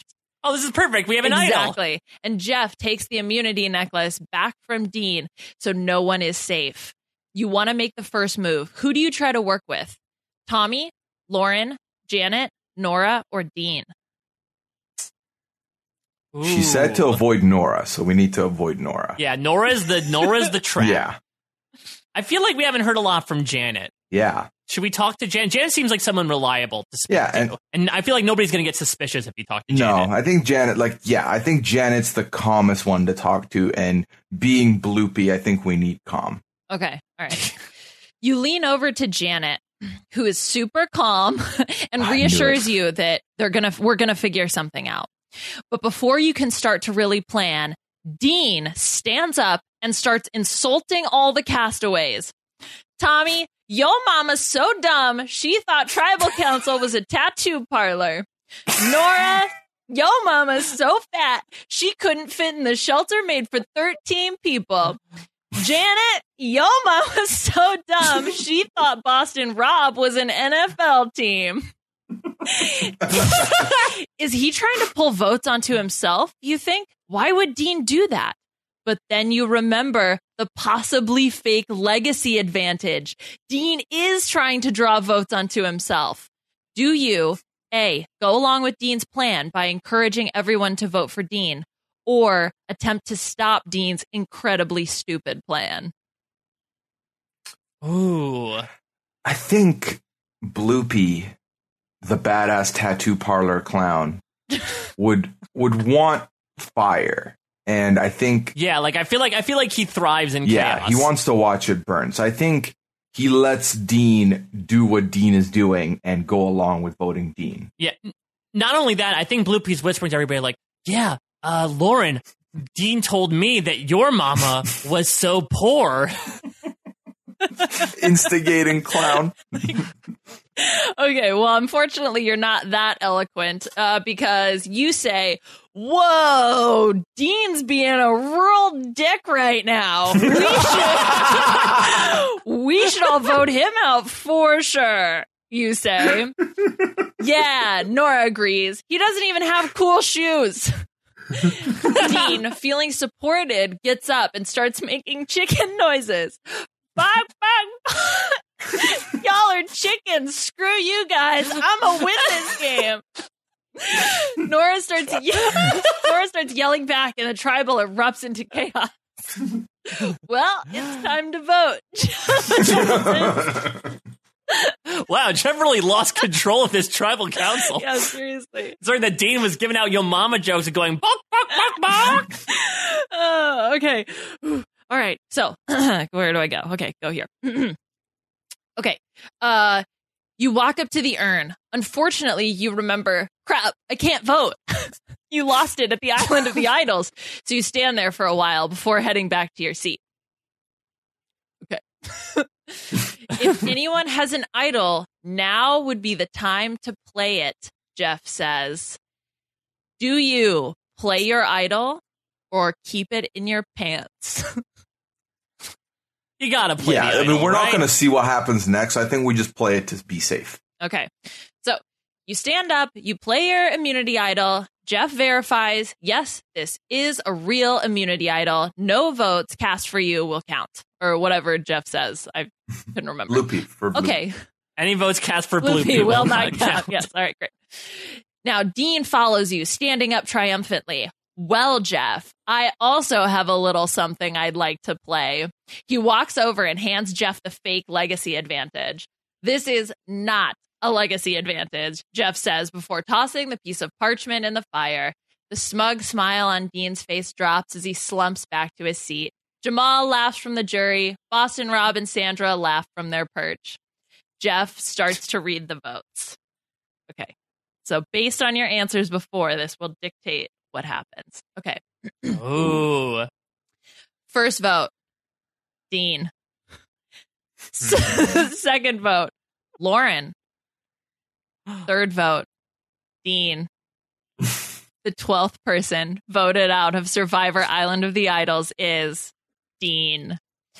Your willingness to help Dean at Tribal Council freaked out Tommy and Lauren, and Dean was voted out by the majority. As Dean was leaving, he asked, "Why didn't you use your idol on me?" I guess he did see you hide it after all.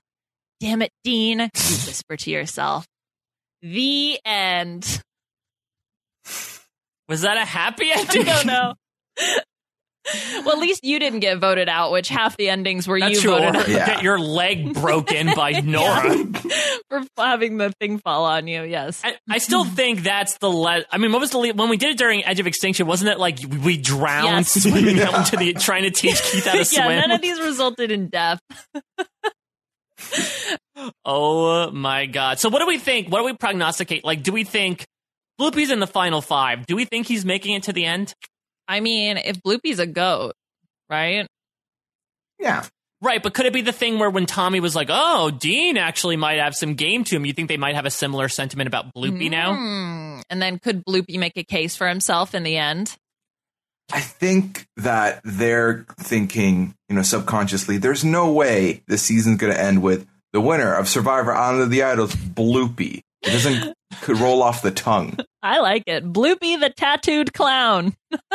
Yeah, honestly, I think a lot of people might prefer that to the ultimate outcome. Yeah, that's right. This is the universe they want to live in, where Bloopy, the tattooed clown who may have murdered people at some point in time, wins the season. Oh man. I saw something on the internet that was like, who would have thought that Edge of Extinction would have been the best Survivor season in 2019? Like, oh man. I think our version obviously is better, considering we have a contestant named Bloopy the Clown. But Bloopy with the blueprints. Bloopy with the blueprints. Oh, you know what? That's what would happen. Bloopy would consistently say, like, I've got a blueprint for the rest of the game. Oh, that's Bloopy. That's how he Bloopy's talks. voice. Well, I apologize for not doing the voice of our character throughout. Yeah, Dean, keep going. Whoa, Dean's being a real dick right now. We should all vote him out. Just think of it. Basically, just think of Goofy's voice. Right. Oh my goodness. Yeah, that's what it is, actually. Bloopy's original character was a Goofy knockoff. Yeah. Called Bloopy. Oh my god. Yeah, it's like those dollar store toys. Like, I don't know. What are some bad dollar store toy names? But Bloopy would be pretty funny as one. Yeah, exactly. Like, hon, I know how much you like Disney, so I got you a Bloopy doll. Did you say Goofy? Kind of. It's Bloopy. Yeah, sort of. Look at his tattoos. Isn't he so cool? It's an action figure. Oh man. All right. That's all I got. Good job, guys. Oh boy. All right, well, let's go back to IOI, because we need to break down whatever happened this episode. I am so mystified for several reasons. Like, this felt like a brain steal, almost, much like the Adventures of Bloopy did. Why is jury management being dictated by a coin flip? Exactly. I'm very confused. And look, the Island of the Idols lessons, I think, have been mixed. This is only the third time we've been to Island of the Idols on the post-merge, but I feel like between the Jamal, hey, your lesson is you got denied a vote, and this, it's a very muddled end of term, Mm-hmm. Well, I was trying to think, because maybe they're unrelated. Like, the test is unrelated, and then I was like, no, they are related. Like, when Elizabeth was learning about fire, the test was fire. Right? Like, it wasn't like, here's how you make a fire. Now, here's a cootie catcher, pick a color. Oh, man. Yeah, what would have been better instead of a coin flip? I like the cootie catcher idea. Magic 8 ball could also be an option. I think that would be fun.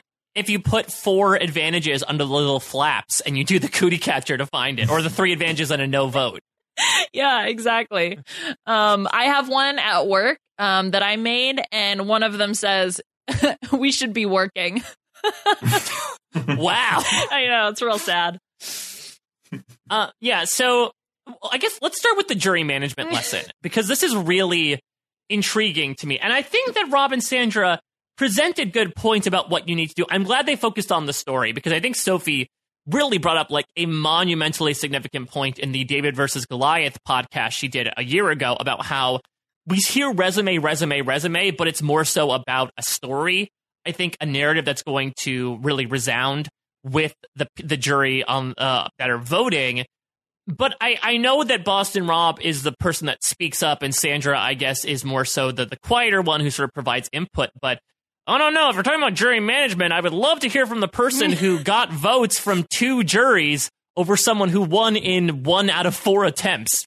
And basically, his jury record is 50%. Mm-hmm. Yeah, right. Exactly. I don't know why Sandra didn't take the lead. She should have. Well, the thing is, I find that Boston Rob has a lot to say about stuff that doesn't need to be said about. Like, to quickly go to the tribal council. Oh, yeah. We're back to Boston Rob loudly whispering. Yeah. Dean's playing for the jury. He wants their attention. He paid attention to us. This is Nora's move. Like, this is all she can do. This is Elaine's move. Like, Boston Rob, you don't need to tell us this. You don't need to tell Sandra this. Sandra knows what's going on. Yeah, and I think Sandra should have run point on that for sure. Yeah, I do like, okay, so I will say I like the concept of being a storyteller and telling your narrative. Like, that was good. And I liked that part. That was it.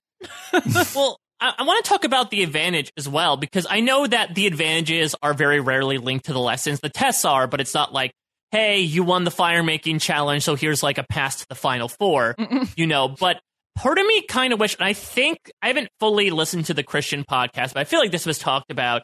I kind of wish the reward was sort of like a Big Brother 10 style, like one-on-one sit down with a jury member. Yes. You know, to like talk through things. Or hell, I mean, I don't want to put this out into the universe because I don't like the twist, but even like a jury vote nullifier could have been more interesting and intrinsically tied back to the lesson than just the advantage menu that could very possibly screw someone like Janet in the finale.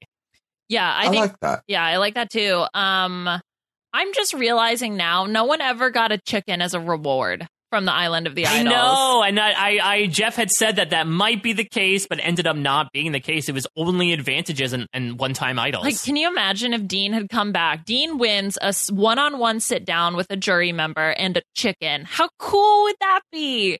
Or the chicken goes on the jury. Yeah, this is your new jury vote. It's a chicken. It's going to stump for you. They put feed in front of the 3 final tribal names, and whichever one the chicken goes to, that's who the chicken's voting for. Yeah. Oh, I love that. Yeah, I like that too. Instead of Boston Rob and Sandra voting, the chicken will vote. Oh, the chicken that pecked Sandra. Yeah. Yeah, that chicken's been on IOI as well. It should be equally as important. There should be a chicken head statue. Yeah, that's so sad, though. You just eat it. And then, so we evaded this game of chance with Janet, right? Where it seemed like if she was going to, you know, go for it, it was going to be some sort of like, hey, I'm going to, you know, pick something behind my back. And if it's this color, then you get it. If it's this color, then you don't. But we get it here in the form of the coin flip. Oh, and I understand what they're going for. I think luck is very intrinsically involved in Survivor. But I really don't know if the argument of I got this advantage because of a coin flip is really going to earn you a lot of points at the end of the day. I just go back to how it's supposed to relate to jury management. Like, are we supposed to know that jury management is essentially just a coin flip? Like, that's what I've learned. I mean, that would be more so like, I think that's less Survivor and that's more so Big Brother. That's true. You know? Oh my God. What would a Big Brother Island of the Idols look like? It would be, it'd probably be, I think Dan and Janelle, maybe? Yeah. The lessons would just be so stupid. I wonder what you would get, though, because, I mean, Big Brother hasn't really moved. Actually, they have started doing the advantage stuff, right? Like, you won this test, you get the Cloud Power app that you can use. Yeah, okay, so maybe they were game changers. They've been doing it for a while now. Yeah, you're now the prankster for a week. Which, oh my God, that's what they should do. They ever do Island of the Idols again? Like, maybe that's what Nora was doing. She thought she was the prankster of the week, and so she was just hiding Dean's shoes on. Oh yeah, she's the saboteur. Yeah, the saboteur. And she's like, "All right, Jeff, give me $10,000. I did my tasks. I'm Team America." Yeah, Team America. Woo. Yeah, like I would like it if it's like, okay, so we're gonna provide you with an option. They tell the person, okay, so you need to do 1, 2, 3. If you do these things, we will send you your advantage. If they approve, then they go back to, the tribe and like, okay, I didn't get anything. And then like that night they get a delivery of like all these things. So they get like special delivery. Yeah. Everyone out on the beach.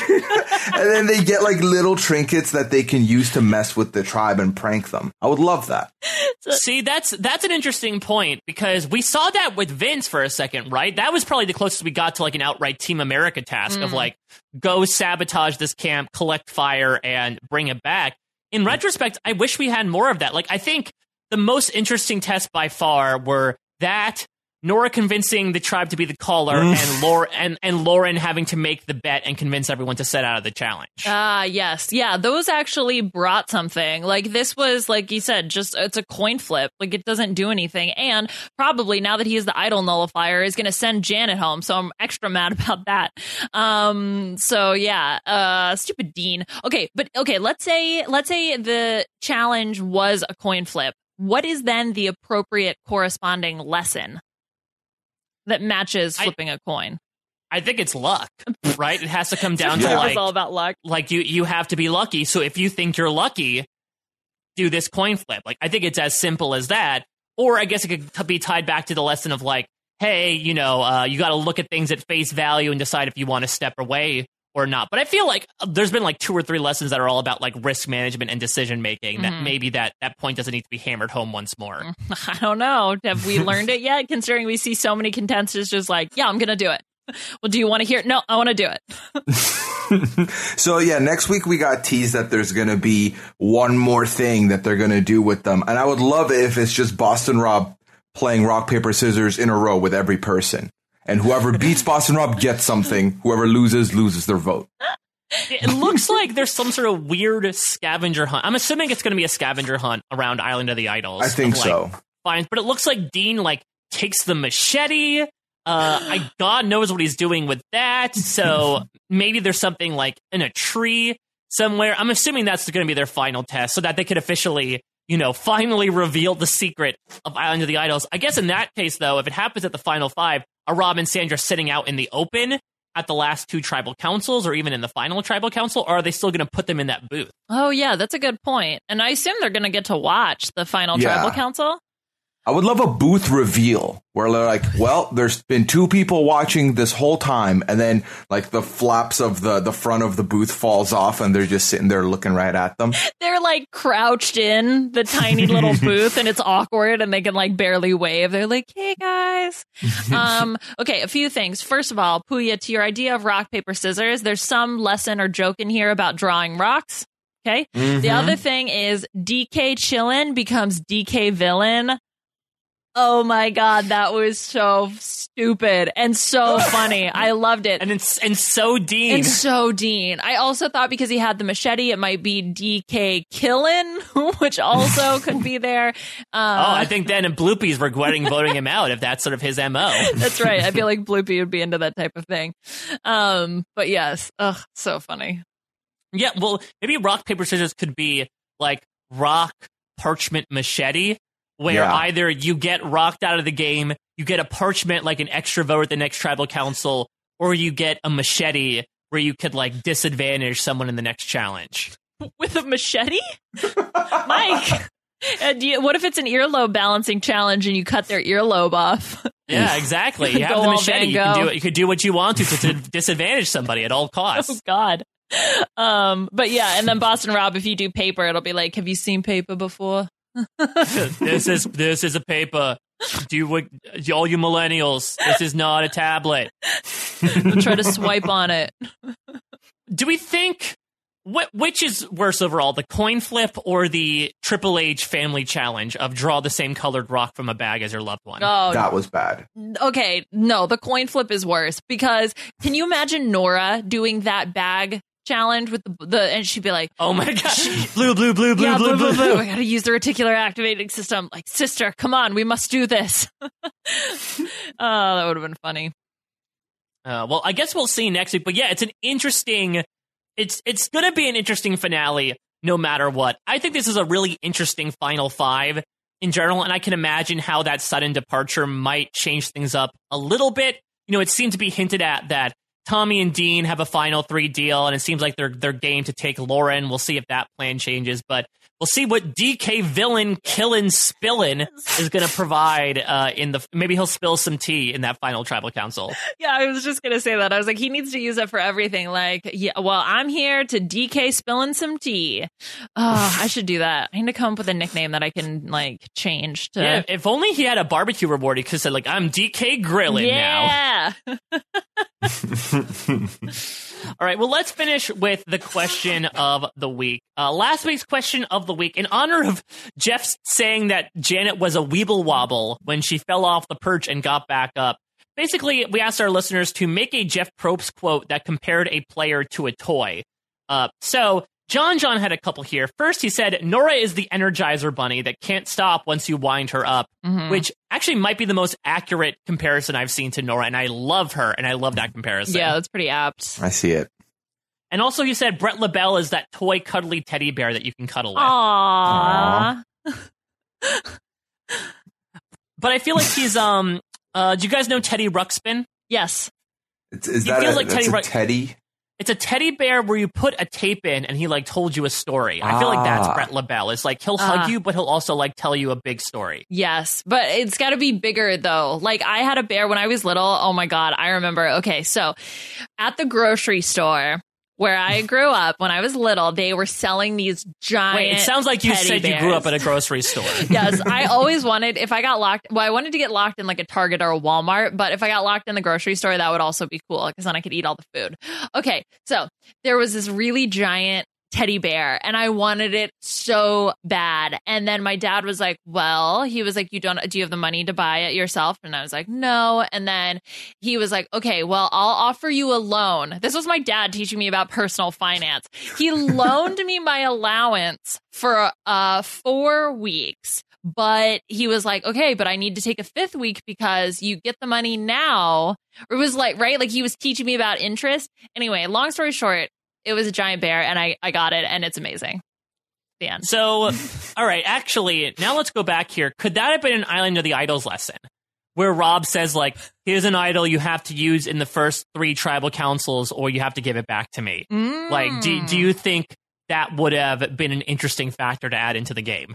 Well, I guess so. Like if you had to give it back. But I mean, like you had to. Yeah, but then I guess if you didn't need it, you would just give it back.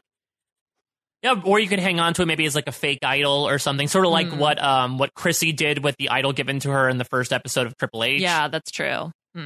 Yeah, we didn't get to see more negotiating on Island of the Idols. The only person was Kelly and it only happened because she said, yeah. I think maybe it happened with Lauren, I want to say too. Like basically just a moment of hesitation allowed Boss Rob and Sandra to start wheeling and dealing. Yeah, we got to remember that if they ever do that twist again. Yeah, but Dan and Janelle, I think, will be harder sells. Right. Let's see. Jonathan Troyer, and he preferences this because it's a Natalie White thing, and he says, this is not his actual opinion of Natalie's game, but he feels like Jeff Probst would say, Natalie White seems to be playing this game like everyone plays Mousetrap. Not actually playing the game, just killing rodents.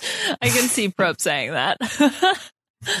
Did you guys ever actually play Mousetrap, or did you just set up the Rube Goldberg machine? Oh, we just set up the Rube Goldberg machine. I remember because my sister had it, and it was always such a treat to go visit my sister. And one of the things we would do was play Mousetrap, which was, just setting it up and then playing with the Rube Goldberg machine. Dan Sinensky says, when someone gets idled out without remotely being a target, Jeff would say, like a piece from the game Crossfire, they got caught in the crossfire. It's like his final words at Tribal Council. Yeah. Jeff, maybe you should have skipped it that week like you did last week if that's what you're coming up with. You just edited that out. I don't know. Crossfire had maybe one of the most intense toy commercials I've ever seen. I do not remember it. Do you guys remember that? The Crossfire! Like the hard rock commercial where the kids look like they were in like post-apocalyptic universe. Ooh, no. Did it feature Bloopy the Clown? It should. Yeah, that's where Bloopy comes in and just like completely slaughters them all on Crossfire. And then them. First, I don't know why, but for some reason that reminds me of from UHF Gandhi 2.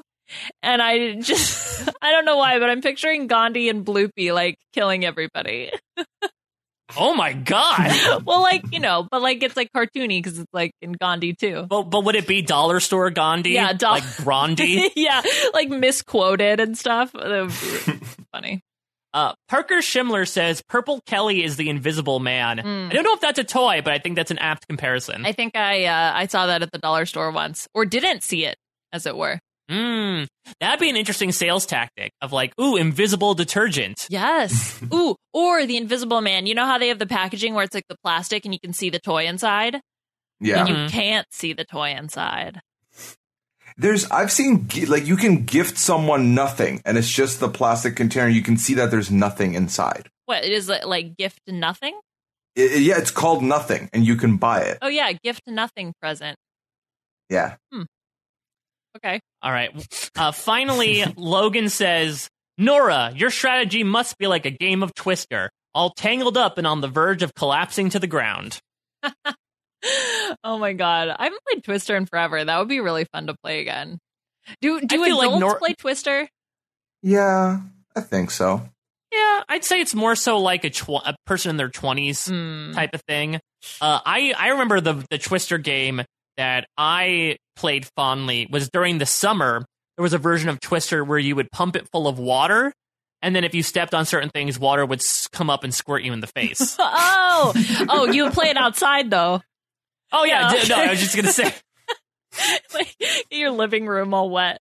So I actually was also inspired by Nora, but I had said that she was more like a bop it.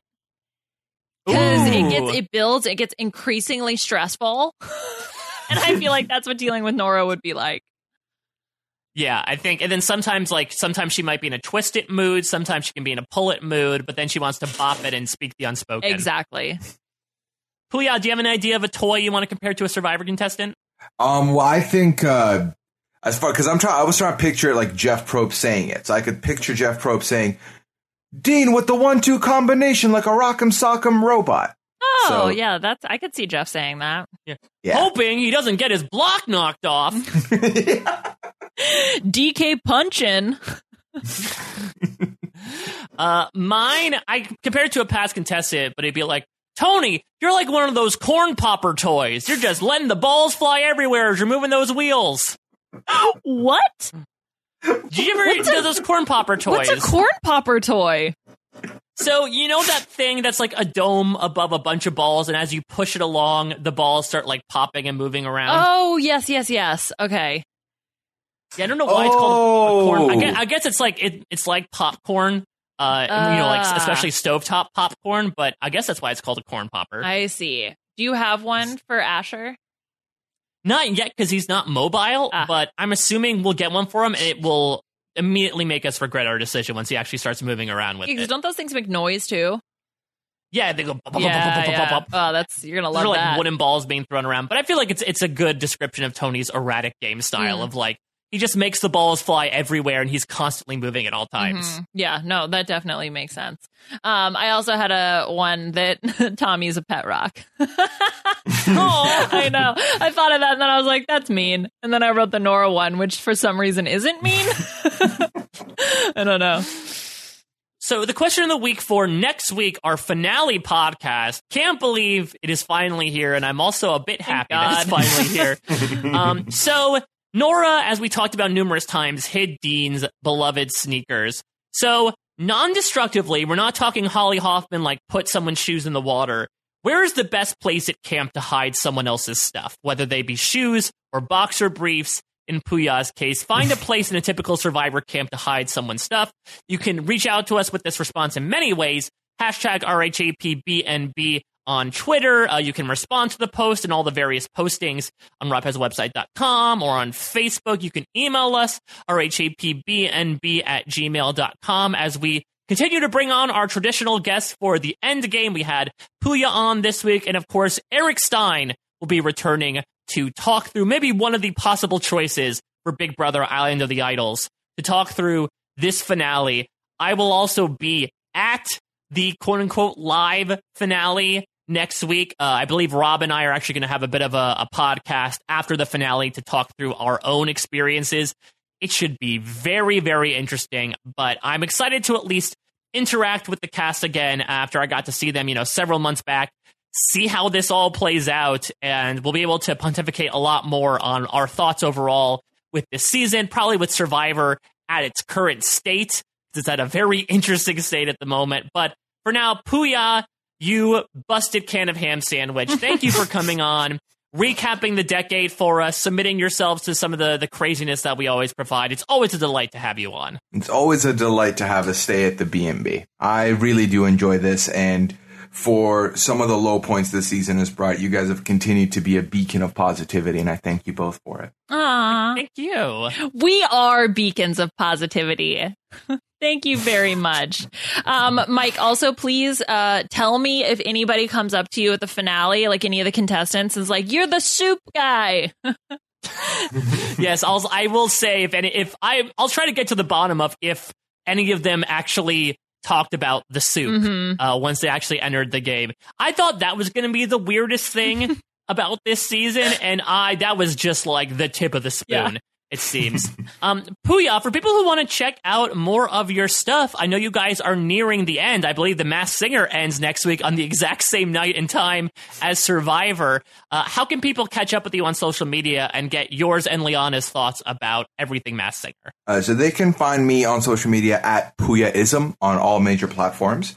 So we finished recording the Double Delight episode on Thursday. I still have to send that over to Scott, so it'll be in your feed soon. And as far as finding the podcast itself, you can find it at robhasawebsite.com/masksinger. And we will be talking about the finale. We still have some, big heavy hitters left in the competition. One of us might have more people from their draft than the other, but we're not going to talk about that because we're not that type of people. How dare you? Yes, so you can find me on social media at Liana Boraas. What Pooya said, Masked Singer, it's happening. And that's a thing. So check it out. Do we think Bloopy might be in contention for one of the contestants next season? Oh, okay. So I do know that they're filming season 3 right now. So we need to try to push the Bloopy the clown costume because... Oh, the costume, not even the identity. Someone dressed up as Bloopy. Yeah, exactly. Because I need more nightmare fuel. So if we could just get that going, I think it's a winner for sure. I think Nicole Scherzinger would have found a new crush if we bring Bloopy in as a costume. Mm-hmm. We all know Bloopy's sexy. Yeah, I'll honk that. You can follow me at a Mike Bloom type. You can check out the exit interview I did with Elaine. Really encourage people to check that out. I mean, Elaine is just such a lovely individual, and it felt really great, especially amidst the negativity that the end of the episode brought, to remind ourselves of the positivity that her presence on this season brought.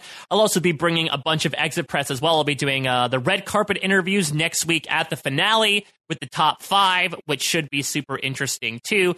Be sure to check out Down the Hatch, our Lost retrospective podcast with Josh Wigler. Just released a very interesting podcast on the episode numbers, where we go way off the beaten path in terms of discussion, but it was still a lot of fun. We actually just finished recording a backlog of episodes that are going to release over the next month and a half, and it was an absolute delight. I hope you have a delight listening to it as well.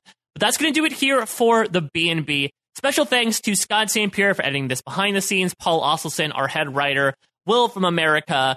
Special thanks to Liana, of course, and Pooya for coming on and all your great work. Thank you all so much for listening. I hope we were able to provide some wackiness and lighthearted fare in lieu of a very tough episode to watch. One more to go for this season, this year, and this decade, and I cannot wait to see what happens. Thank you all so much for listening. We'll check you out at your next stay. Mike and Liana, yeah, they're playing some games. And I pray to your mama that they're not super lame. And if that all sounds cool, I can tell you the name. It's the RHAPBNB. Mike and Liana, yeah, they're playing some games. And I pray to your mama that they're not super lame. And if that all sounds cool, I can tell you the name.